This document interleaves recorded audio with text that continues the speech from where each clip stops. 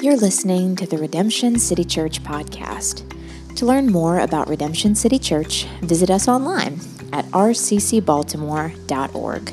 Today's message comes from Pastor Adam Mutasib. Well, Halloween was last week, and my kids crushed it. It's not hard in the city, though, right? I mean, it's like fishing in a barrel, just shooting a shotgun in there. Like, there's so many houses. We had so many bags of candy, and the dad tax was strong. Dad made out well this year. And I don't know if you saw this, but Skittles actually did like a Halloween version of their candy. It was like in an orange little pack. And I think it was part of the shtick, right, of like, because I was eating some of these Skittles, and I tasted one, and it tasted like a sour Skittle. And I'm sitting there with Sherry at the table, and there's another member of our church there. And I'm like, taste this sour Skittle. And I grab the table. I'm like, oh, my gosh, that is so sour. And my wife, of course, looks me in the eye, and she's like, really? It's that sour? Like, relax. And I'm like, I'm telling you, these Skittles are sour. And so I hand her like the pack, and she starts eating them, and there's like, she's eaten 3 at this point, and they are all the normal ones, because they randomly put a few of the sour ones in the pack. And so she's looking at me like, you're such a wimp. And then finally, she eats one, and I see her, like it hits her face. She's like, oh. And I'm like, yes, I told you it was sour. In your face.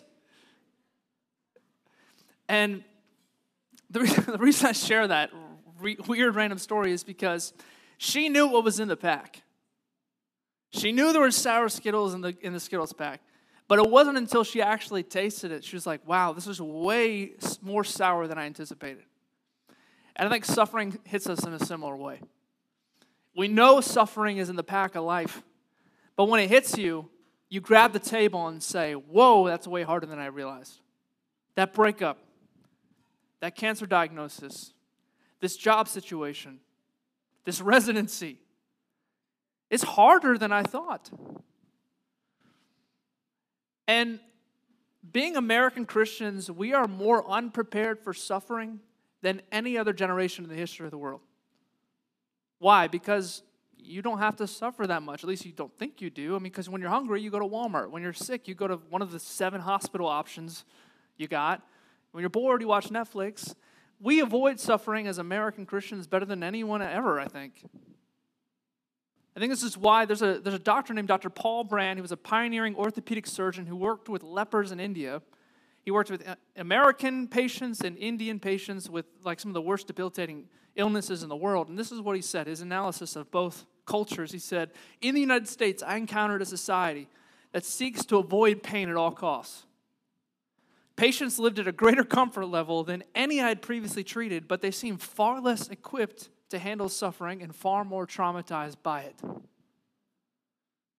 And just being a pastor, I think I agree with him. Like, you hang out with Christians in America and Christians in like Ghana or Sri Lanka or Iran. The Christians in America, they get whipped by suffering. But the Christians in other nations tend to be able to handle it better. And I want to just gently speak to the people of our society, our culture, and help us be better equipped for the suffering that is coming. And I think you can do that by knowing 2 important truths. Here they are. Romans 8:26-30 tells us, Christians have 2 helpers when we're in pain. We have the interceding Spirit of God, and we have the sovereign work of God. And I really, really believe that if you will know these truths, hold on to them, and cling to them when you are in pain, it will alleviate the trauma of suffering on your heart. Let's start with number 1, the interceding Spirit of God. Verse 26 is what Paul says. He says, likewise, the Spirit helps us in our weakness. You notice he starts his little section here with the term likewise. And what that is doing is it's connecting Romans 8:26-30 with everything else he said earlier in chapter 8. He's basically like, in the same way what I'm about to say gives you hope, Or he's essentially saying, in the same way what I just said gives you hope, let what I'm about to say give you hope. And what was the hope he shared earlier in chapter 8? He shared in chapter 1 that there is now no condemnation for those who are in Christ Jesus. Jesus took all that condemnation for you. He said in verse 15 that you are no longer slaves, but you have received adoption as sons, and now you can cry, Abba, Father to God. You can basically call the God of the universe Dad now. He said in verse 18 that the sufferings of this present time aren't even worth comparing to the glory that is going to be revealed when Jesus returns. I mean, those are some encouraging, massive truths in chapter 8. And he says, likewise, in the same way, all those things have just encouraged you, helped you. Let what I'm about to say blow your mind even more. Likewise, the Spirit helps us in our weakness. I want you to notice the Spirit doesn't remove our weakness. He helps us in it. Maybe you feel weak this morning. If you're a Christian, you definitely should feel weak, because being a Christian, kind of the prerequisite is admitting your weakness and throwing yourself on Christ's mercy. The Spirit doesn't remove our weakness, helps us in it. And what is the weakness that Paul is referring to that he helps us with? This is kind of the heart of the point here. Verse 26, we do not know what to pray for as we ought. That is our weakness. Maybe you feel this morning. We are weak in prayer. We are weak in the amount in which we pray. We are weak in that we don't know specifically what we should be praying for. And we're weak that we fail to pray what we should be praying for. And this is particularly true in suffering, isn't it? I don't know, maybe you feel this way, but you ever have a friend come up to you and say, I just got let go from my job. You ever struggle with, what do I pray for this person? It's kind of an awkward situation. Or let me give you another example. Adam Flint, the guy who preached last Sunday, he was diagnosed with cancer. What do you say when a Christian comes up to you and says, I was diagnosed with cancer, will you pray for me? What do you pray? Richard Pope, who was here a few months ago, he has a terminal cancer diagnosis. What do you pray for that guy? It can be kind of intimidating, right? Do I pray that God would heal you, but the doctors say you're going to die in a year? Or do I pray for faith and endurance that you be able to die well? I don't really know what to pray. Paul felt the exact same way when it came to prayer. In fact, he talks about this in 2 Corinthians. He said that he was given a thorn in the flesh, basically something that annoyed him, that hurt him, a messenger of Satan to torment him. And he says in 2 Corinthians, I was actually praying for the wrong thing. I was praying that God would remove this pain out of my life, which a lot of scholars believe was blindness or malaria. We don't know exactly what it was. But really, God says I should have been praying that he would be glorified amidst my weakness. I was praying for the wrong thing. He wants to show his strength through my weakness. It can be tough to know what to pray for someone or even what to pray for yourself, can it? You may be single this morning. Do I pray for contentment in my singleness, or should I be praying for a man? I don't know which one to pray for. Maybe you're just moved to Baltimore City and you miss all your old friends. Do I pray that I get out of the city quickly, or do I pray for more friends like I had in the last city? What do I pray for? We are weak in prayer, Paul says. Helpless. Middle of verse 26, but. And man, the best buts are in the Bible, aren't they? But the Spirit himself intercedes for us. I love that phrase, by the way. It doesn't say the Spirit intercedes. It says the Spirit himself intercedes. The Spirit isn't sending an assistant. I'll send my admin to help you out. He himself intercedes for us. That word intercedes is a present active verb, meaning he is presently and continuously stepping in to help you.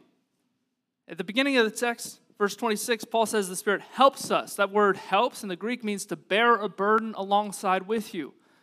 So the Spirit is carrying you. The image I kind of have here is, you ever go to a basketball court with a little kid, and the 3-year-old, like my son Jude I was holding earlier, is trying to throw a basketball hoop up to and he can't even hit the rim. This is a pointless exercise. Until I lift him up, I intercede, I help, and bring him up to the hoop, and suddenly he can barely drop the basketball through the bucket. He can't do it on his own, but I intercede and can. We can't pray well on our own, but the Spirit intercedes and helps us. And how does he intercede? If you notice, the text says, with groanings too deep for words, which is a really weird verse. I remember reading this the first time. I'm like, what the heck is this saying? Maybe you read it and you're like, I have no idea what this means. Well, the English Standard Version is a bit confusing. I don't always recommend this, but if you actually read the Message translation, it's a really clear understanding of the idea of the text that you can read that after. But if you look at the Greek, what it's essentially saying is that these groans aren't actually the Spirit's groanings. Rather, they're our groanings that the Spirit is interceding with and turning into effective prayers before the throne of God on our behalf. The Spirit is not the one groaning, we are.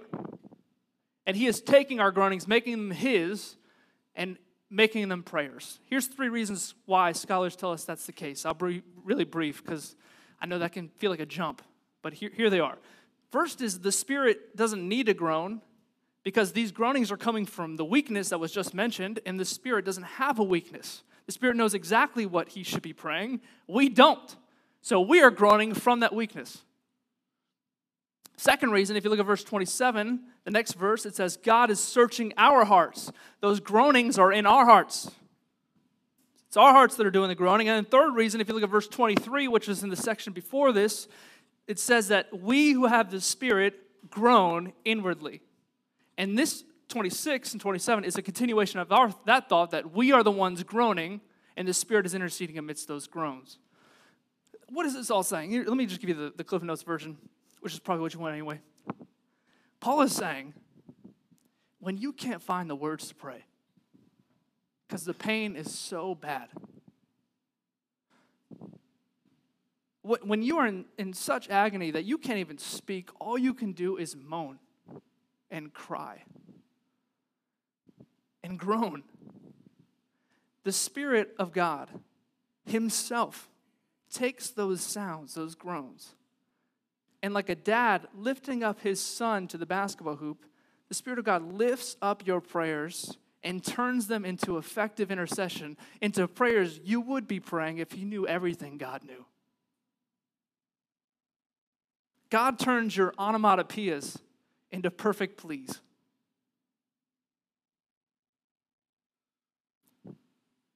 I mean, honestly, what is a student who's been in school for like 10 years agonizing over their GPA say when they get rejected from their dream school? What do they pray? What is a single mom working a job, raising kids by herself? She has no energy and no money. What does she pray? What does a parent who lost a child pray? I have no idea what they pray. But I do know that in this text, the Spirit of God promises to help us and intercede for us when all we can do is weep. He takes those tears and makes them prayers we would pray if we knew what God knew. Robert Mound says of this passage, no passage of Scripture provides greater encouragement for prayer. The Spirit comes to the aid of believers baffled by the perplexity of prayer and takes their concerns to God with an intensity far greater than we could ever imagine. Our groans become His as He intercedes in our behalf. And doesn't this just like want to make you want to pray? Because for the Christian now, praying is like sitting at a slot machine they can't lose. Like even if I pray for the wrong thing, the Holy Spirit of God will intercede for me and turn it into a prayer of what I actually need before God. Even if I don't even make noises, I'm just crying. He's praying for me, interceding for me, helping me, lifting me up. That's some good news for any of you who are, all you can do is weep today. Well, the Spirit can do more than weep, and He's doing it for you today. And this promise is for Christians. If you're here and you're not a Christian, the Spirit of God interceding for you is for you if you're in Christ. I want to encourage you to come to Him, to know Him. And if you become a Christian this morning, you get multiple intercessors in your life. You don't just get the Holy Spirit praying for you. You don't just get the church coming alongside you and helping you in your suffering. You get a Savior who lived the perfect life you could not live and died the death you deserved and will end all suffering for you. We have multiple intercessors in the gospel, and this is some good news, man. So how do we endure suffering? The first point is we trust in, we weep with, we lean on the interceding Spirit of God when you can't even make noises because you're in such agony from your suffering. The Spirit of God's praying for you, man. Second thing, this is where we get into the meat of the text. How do we endure suffering? Secondly, the sovereign work of God. I want you to see three promises in these three verses. Here they are. Our bad things turn out for good. Our good things are never lost, and the best things are yet to come. Let's start with number one. Our bad things turn out for good. Man, look at this verse. This is a killer verse. If you get this, I'm telling you, it will change your life. Verse 28, and we know that for those who love God, all things work together for good, for those who are called according to his purpose. Let's break this down. Here's the promise. The promise is for Christians. Notice there's a condition to the promise. It says, for those who love God. And not just with your lips, like with your life. If you actually follow Jesus, this is your promise. If you're outside those parameters, sorry, promise not for you. For those who love God, all things, which literally means everything, works together. It's a present active verb, meaning presently, actively, being worked together. Kind of like if someone was making you a sandwich right now. Like God is making you a sandwich. Like it is being worked together. For good. For good. Now, what does that mean? How do you define good? Well, he tells you in the next verse, Romans 8:28 is tied to Romans 8:29. The good is that we would be conformed to the image of his Son. You see in verse 29. So, in summary, here's the promise. Literally, everything in your life, Christian, good, bad, and in between, is being presently worked together into an ultimately good thing to make you more like Jesus Christ. That's the promise of Romans 8:28. Now, before I break down what that means for your life and how it's actually helpful, let me explain what it's not saying. This promise is not saying bad things won't happen to those who love God. And that is some garbage. Christians have bad things happen to them. Christians, like Adam shared last week, get cancer. Christians experience breakups. Christians get let go from their job. Christians still have to deal with Comcast customer service like everyone else. This text is inferring bad things happen to Christians. And if you're a Christian this morning, your circumstances are not going to be any different than any non-Christians when it comes to the hardships of life. Why do God's people suffer, you might ask? I thought we were his people. Why isn't he looking out for us? Well, because this world is thrown off its course by sin. There's a scientific term for this. There's a lot of scientists in the room. The term is atrophy. You ever heard of atrophy? It means everything falls apart eventually. Every person who has a six-pack right now, enjoy it while it lasts, because it's going to be gone. Tom Brady may be playing football this Sunday. He is going to retire eventually because everything breaks down. Go to the beach. You know those little grains of sand? You know they were a mountain once? Things naturally fall apart, atrophy. I mean, just look at me. I'm probably the only Middle Eastern man in history who has a patchy beard. I have like 4 chest hairs. It doesn't make any genetic sense. Things naturally don't work. They naturally fall apart. Everything is on its way towards chaos, towards decay. There's another scientific term for that. It's called entropy. And so what I'm saying, what this verse infers is that Christians have hard life circumstances. You don't come to Christ and then get health and wealth more than anyone else. And so Christians ought to get rid of this idea that things should naturally work out for us. That things going well is normal. A lot of Christians think marriage, it should never be hard. Raising kids shouldn't be hard. I should love work every Monday. I should never be sick. I should always have money. No! Christians have bad things happen to them. See, the Christian should be a joyful realist. A Christian says, because of sin, my life should be way worse than what it actually is. But it is God's grace giving me any good thing I experience. Like if my body is not in pain this morning, that is God holding it up.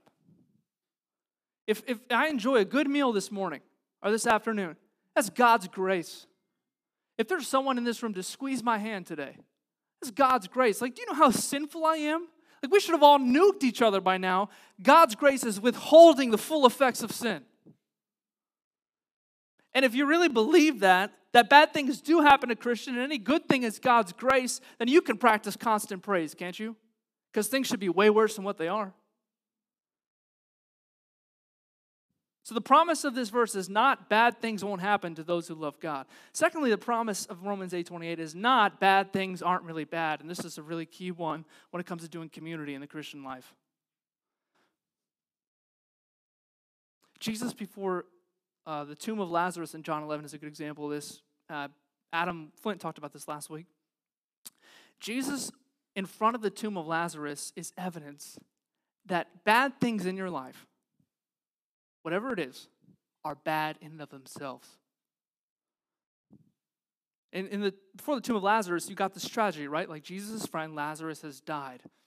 And Jesus knows what's about to happen, right? He's about to resurrect Lazarus from the dead. And so you expect Jesus to be smiling, like, these guys have no clue. I'm about to smack them in the face with my glory. You would expect Jesus to be like, these guys all think Lazarus dying is a bad thing. But just watch. I'm about to blow their mind with how powerful I am. Is that what Jesus does? No. Jesus embraces that this is a bad thing. This is a tragedy. What is he doing before the tomb of Lazarus? He's weeping. The text even says he's angry. He's mourning. His heart is troubled. Why? He's going to bring Lazarus back from the dead. Why would Jesus be troubled? Because the bad thing that Jesus is about to work into a good is bad in and of itself. Some people look at the bad circumstances in their lives and say things or hear things like, these bad things are a blessing in disguise. And I just want to smack you in the face. Get away from me. No, they're not. Every cloud has a silver lining. Stop. You see, Jesus weeping with anger before the tomb of his friend is evidence that he hates death and loneliness and alienation and pain and suffering. And these things are all bad in and of themselves. But God is in the business of taking awful, horrible, no good things like death and like suffering and turning them into an eternal good. God uses sin and suffering for his good, to bring us good by overruling it, canceling its normal evil consequences, and miraculously substituting his benefits. And the supreme illustration of this truth is Jesus Christ on the cross. God took the most absolute evil Satan could devise, the slaying of the perfect Son of God on a cross, and turned it into the greatest conceivable blessing he could offer mankind, eternal salvation from sin. And so what I want you to see is this promise is not bad things won't happen to you if you become a Christian. And this promise is not bad things aren't really bad. They're just good things hiding under a cloud. The promise is God will take all the bad stuff in your life that's bad and work it somehow together for eternal good. And what is that good? To make you someone who looks as beautiful as Jesus Christ himself. So, don't wait a day. Don't wait a week. Don't wait a month. Don't wait a year. Don't wait a decade to try and be able to trace back how this bad thing becomes a good thing. The promise is that when you step on the other side of eternity, someday you will look back and say, that evil, bad thing worked out in my favor to make me more like Jesus. Now, that might seem unrealistic. How? I love the way John Newton puts it. He says, everything is necessary that God sends. Nothing can be necessary that God withholds. Everything is necessary that God sends in your life, and nothing can be necessary that He withholds from your life. It's really just another way of saying what Paul is saying, that every evil, hard suffering you are facing is needed to conform you fully into the image of Jesus. And every blessing you are begging God for that He is just not giving you is not needed to conform you fully into the image of Jesus. And that's the one thing you need. God has lovingly allowed hard things in your life. Thomas Watson said it this way. He said, a sick bed often teaches more than a sermon. That's because it's easy to write notes and to say amen in this service and say, yeah, suffering makes me more like Jesus. But when you're dying on the bed, you realize and you find out, is Jesus enough for me?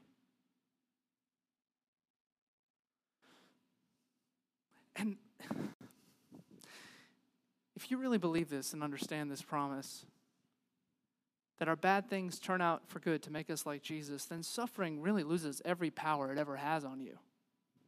Like suffering can do nothing but help you.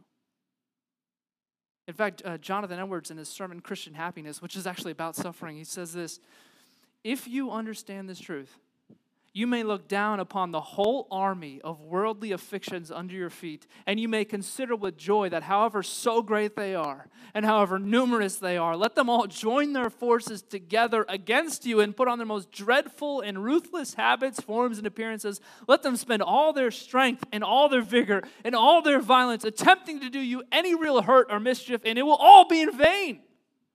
You may triumph over them.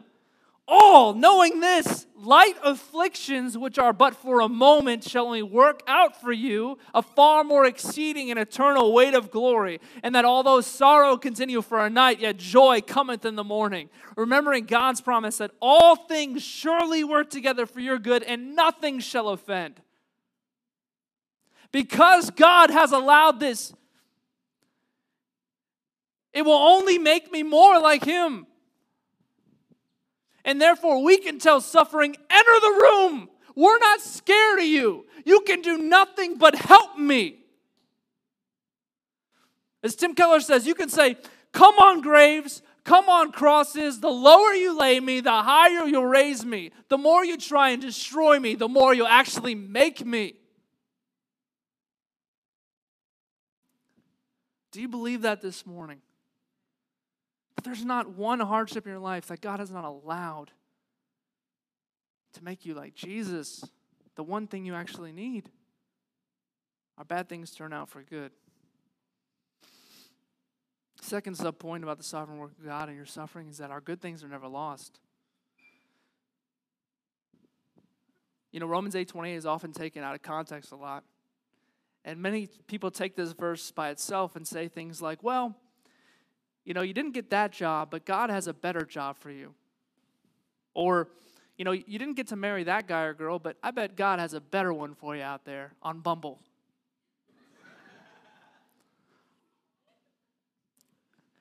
The Houston Astros won the World Series last night. Yuck. Further evidence that sin rules this world. Cheaters prosper. Anyway, we're an Orioles church around here. Okay.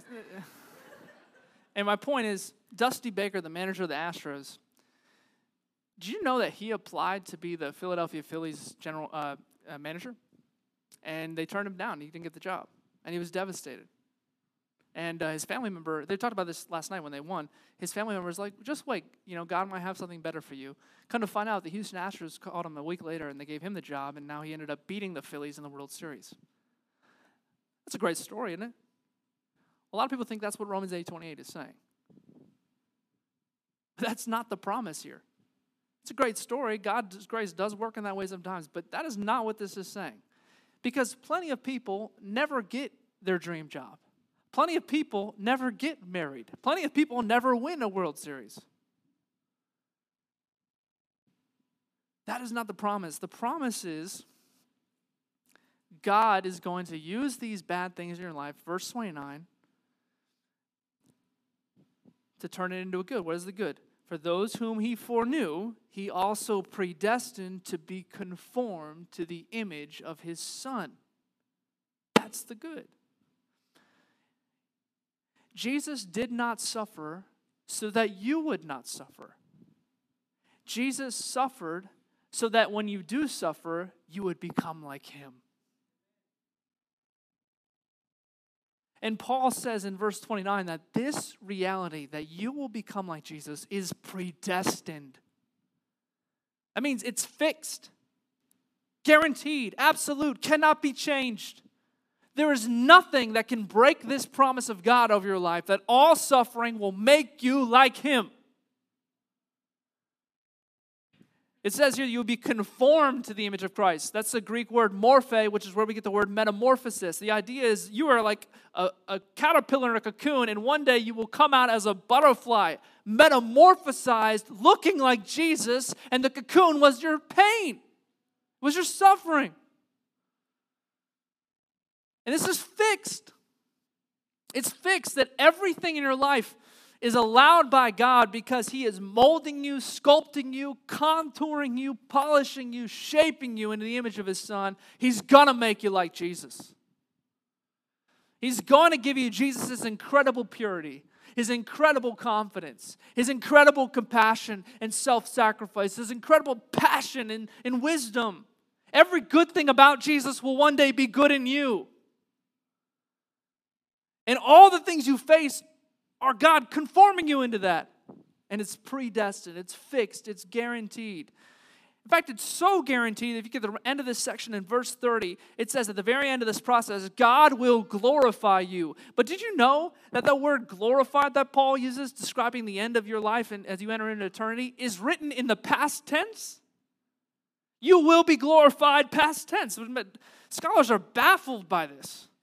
The certainty in which Paul uses here. Why would Paul say you will be glorified past tense, something that's going to happen in the future? Because it is predestined.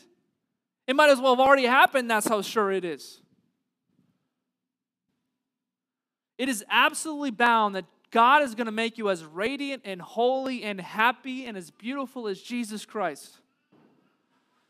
And there's nothing in this life that will stop that. Our good things are never lost. Our glorification is certain. Last subpoint, the best things are yet to come. Verse 30.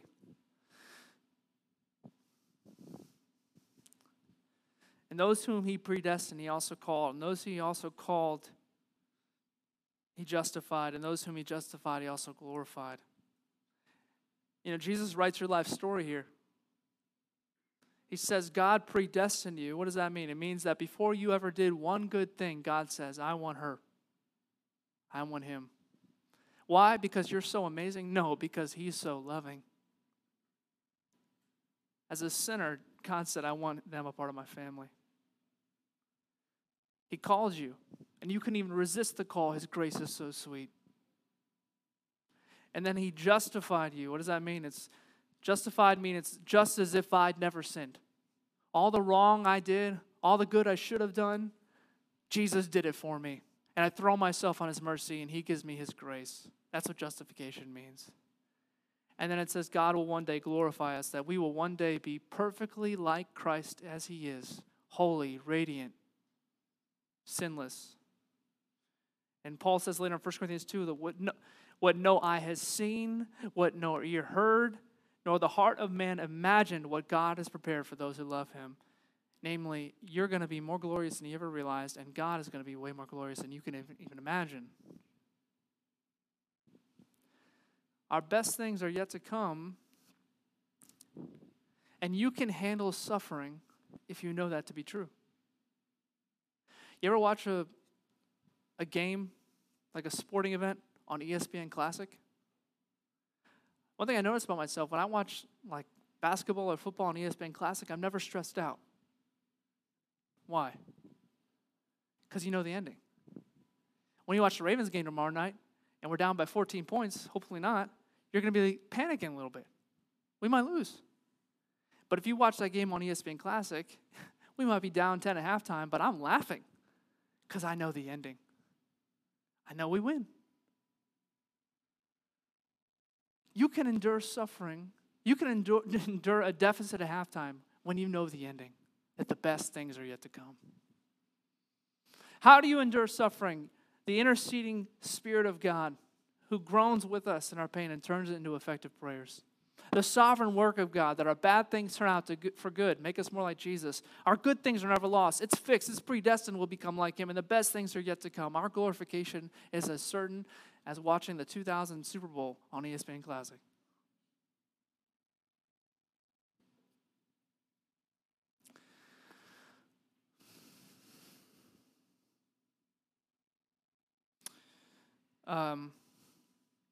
As we close on this, I just want to put some flesh around this and just share some suffering that I've been through, my family's been through. My mom,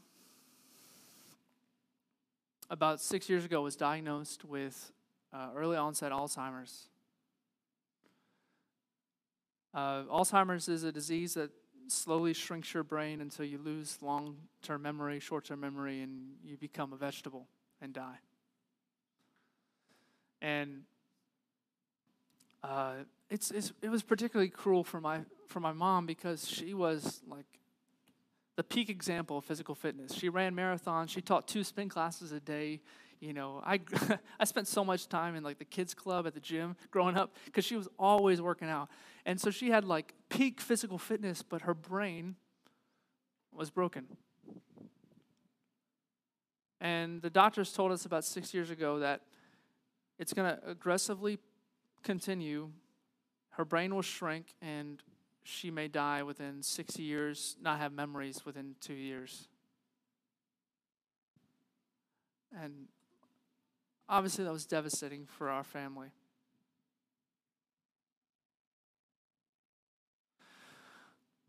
Well, about 6 years ago, I was graduating from seminary in Raleigh, North Carolina.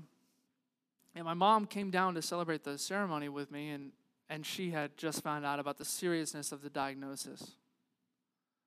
And it's really hard to like celebrate graduations and you know, just act like everything's normal when you know mom's gonna die soon. Or she might not die, but she's not gonna have any cognizance of what's going on. I mean, I really think Alzheimer's is the worst way a human being can die. And so we go through the graduation ceremony, and then afterwards we get lunch. And we're just trying to act normal. And as we pay for the bill and leave, everyone's walked out. My family's walked out, and my mom just like won't leave the restaurant, almost like she doesn't want to leave. And she grabs me and stops me as everyone has already walked out, and she looks me in the eye. And this is probably one of the hardest moments of my life, man. She looks me in the eye and says, Adam, I don't want to die. I really don't want to die. And she starts crying, and I start crying. And she puts her head in my chest. I've never seen my mom like this, man. Like, son, I don't want to die. I want to be a grandma. And I didn't know what to say. I just graduated seminary. I didn't know what to say. What do you say to someone whose brain is shrinking? Who knows at any moment they could lose cognizance, memories? What am I going to tell her? Am I going to tell her that bad things don't happen to Christians? No, she's a Christian. She loves God. Am I going to tell her that this bad thing isn't really bad, Mom? There's a silver lining in the clouds here. Her brain is shrinking. She's dying. There is no silver lining.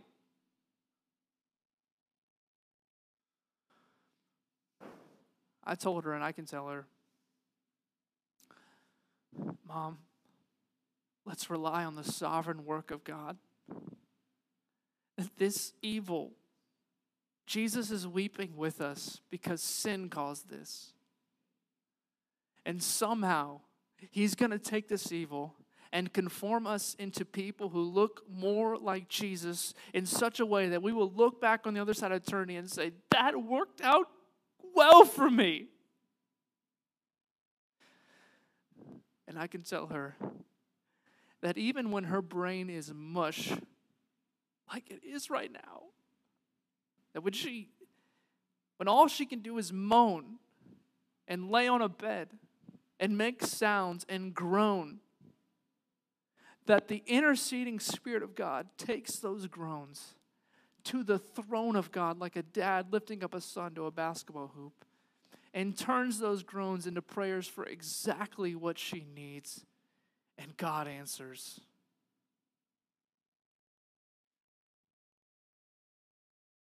I don't know what suffering you're going through, but I know the sovereign work of God is good news for your life. And I know the interceding Spirit of God will be there in your pain. Let's pray.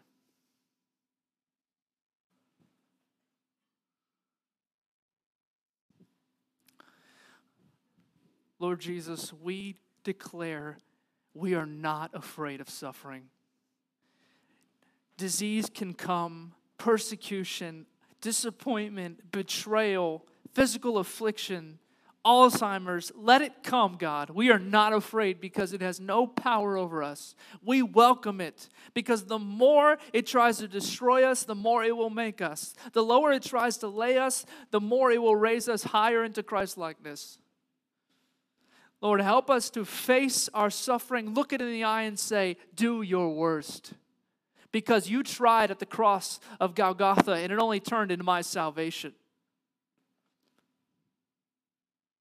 I pray for the suffering saint here this morning. Lord, help them to have renewed strength and vigor as they face the pain they face.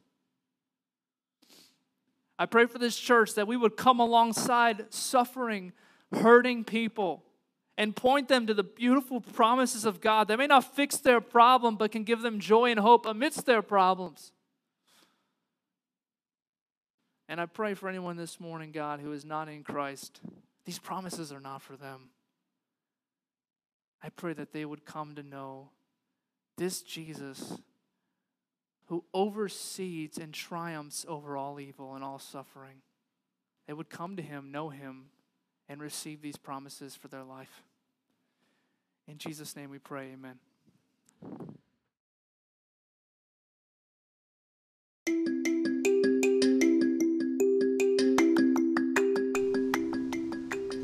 If you were encouraged by today's message, be sure to subscribe on Apple Podcasts or wherever you stream your podcasts. To find other messages or get more information about Redemption City Church, visit us online at rccbaltimore.org. Thank you for listening to the Redemption City Church podcast.